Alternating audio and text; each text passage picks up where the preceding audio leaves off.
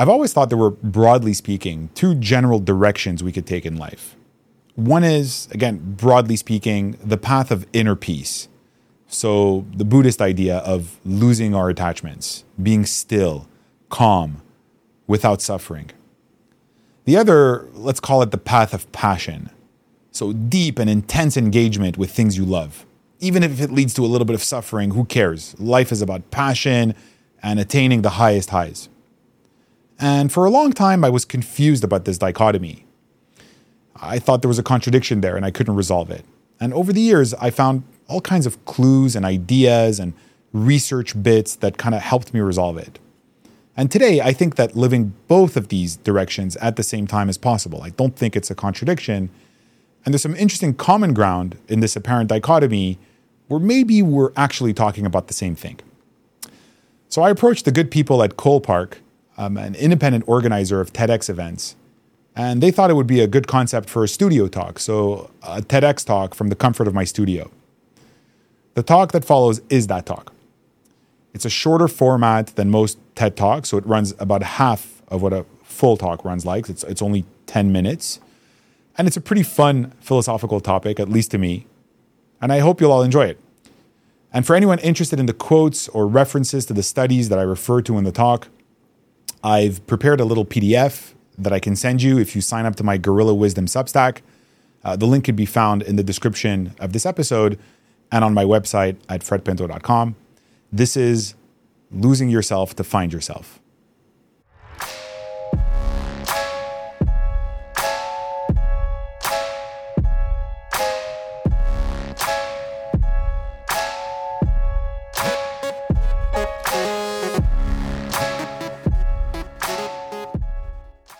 Why do people read books? Some people read to relax. Some people read for entertainment. But when I started reading seriously, that was definitely not the case for me. I remember my passion for reading coming right after I'd graduated high school, at a time when I felt very confused about life.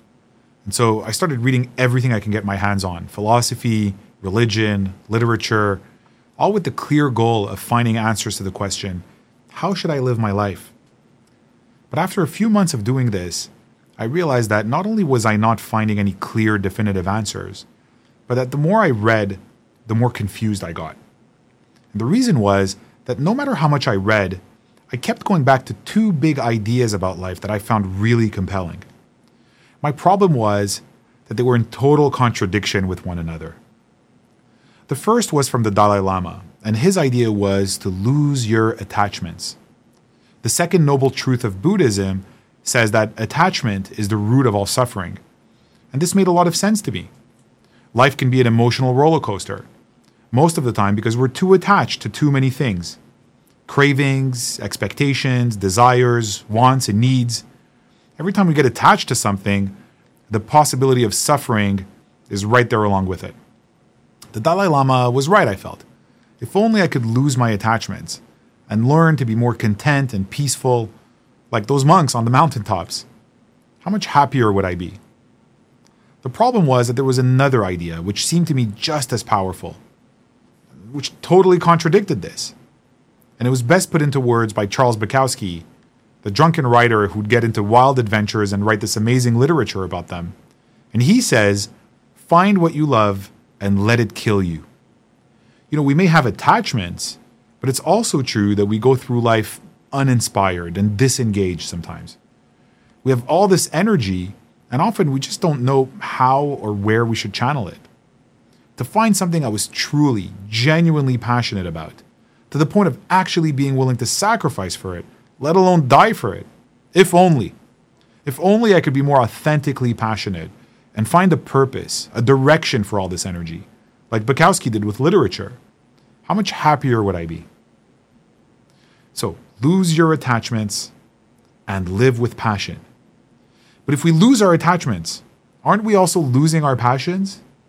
And if we live passionately, aren't we also attached, clinging to that passion, just signing up to more suffering down the line? As I said, I was confused. And no amount of reading that I do on top of this would help, because I just keep coming back to this fundamental contradiction over and over and over. Now, when we have a big question, It's really tempting to reach out for one big answer to just come in and plug it shut. But questions and answers aren't always neatly matched like this. Sometimes the issue is with language. Sometimes it's an underlying tension or a deeper misunderstanding. Things can get really messy really quickly when it comes to these bigger questions. And so more often, it's more productive, I find, to start by settling for much smaller, more imperfect, indirect clues. A big question is almost like a moving puzzle in 3D. And over time, little clues can start accumulating and slowly start delineating an answer. Sometimes, instead of being answered, the question gets disentangled altogether. In my case, I had to wait almost 20 years for 3 smaller clues to resolve this tension for me, this apparent contradiction between wanting a more calm and inner peace on one hand and wanting more genuine passion and engagement on the other. The first clue came from Stoic philosophy, and it's what Stoics call the dichotomy of control. It's a simple insight from Epictetus, who writes that happiness and freedom begin with a clear understanding of one principle. Some things are within your control, and some things are not. Now, this sounds very simple, but it's often really hard to apply in real life. How often do we pour energy into and stress about things we don't really control?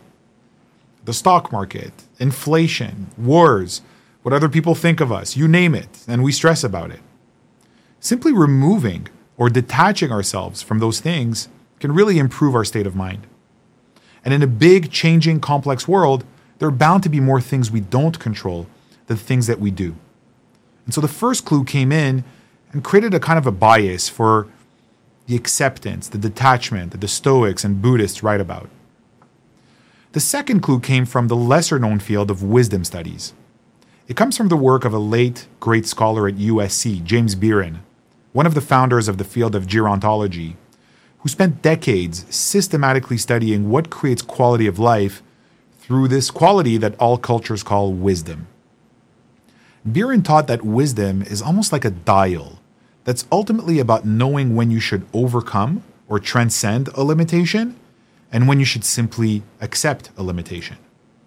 So this takes the idea of the Stoics, the idea of the dialectic of control, and makes it a little bit more dynamic. Just because you don't control something today doesn't mean that you shouldn't try to control it tomorrow. If you can actually improve something you genuinely care about for good reasons, something that can help you or someone else, then there's an opportunity for action and for transcendence of your limitations, even if this comes at great effort. But if you really can't improve on something, or if it's not that important to you, then instead, there's an opportunity for acceptance, even to appreciate it for what it is. All of our major decisions in life can be approached using the simple dial, just pausing and asking ourselves, can I or should I strive to improve on this? Should I overcome this? Or is this just something that I have to learn to accept? And we should only act on things that we can or really want to engage with, and only to the degree that it really means something to us. And finally, the third clue came when I looked past the question and at the underlying state of the confusion, at the emotions I was feeling when experiencing this contradiction. Big existential questions aren't just purely logical problems. They're also tied to emotional states. And in my case, that state was one of self-conscious anxiety. Now, there's a growing body of solid research in psychology showing that anxiety is strongly tied to what researchers call obsessive self-rumination. Simply put, being too self-conscious. People who are extremely anxious and even depressed tend to spend more time thinking about themselves and have a hard time switching their attention to things outside of themselves. This is probably why when they start putting their focus outward on helping others or on a larger mission or purpose in the world, this is often so therapeutic to them. This third clue is really, really big. It suggests that our energy, our passion, our attachments should be directed as much as possible to a purpose or a cause beyond ourselves, like helping someone else, solving a problem, contributing to society in some way. But it also showed that there was an overlap between the lose your attachment idea and the die for your passions idea, And the common element is that we need to lose ourselves before we can find ourselves. When people are passionately engaged in something they really care about, they often report getting lost in the moment. They'll lose track of time, or they'll momentarily lose their sense of self, like people who describe being in a mystical state or in a flow state. And when we really deeply accept something, we withdraw ourselves from a situation that may not need us in the first place. We become more aware of the world as it is, untainted by our desires, our fears, our need to control everything around us. In this case, stress disappears when we let go of this need to control everything. In one case, we lose ourselves to acceptance and even appreciation for the world as it is.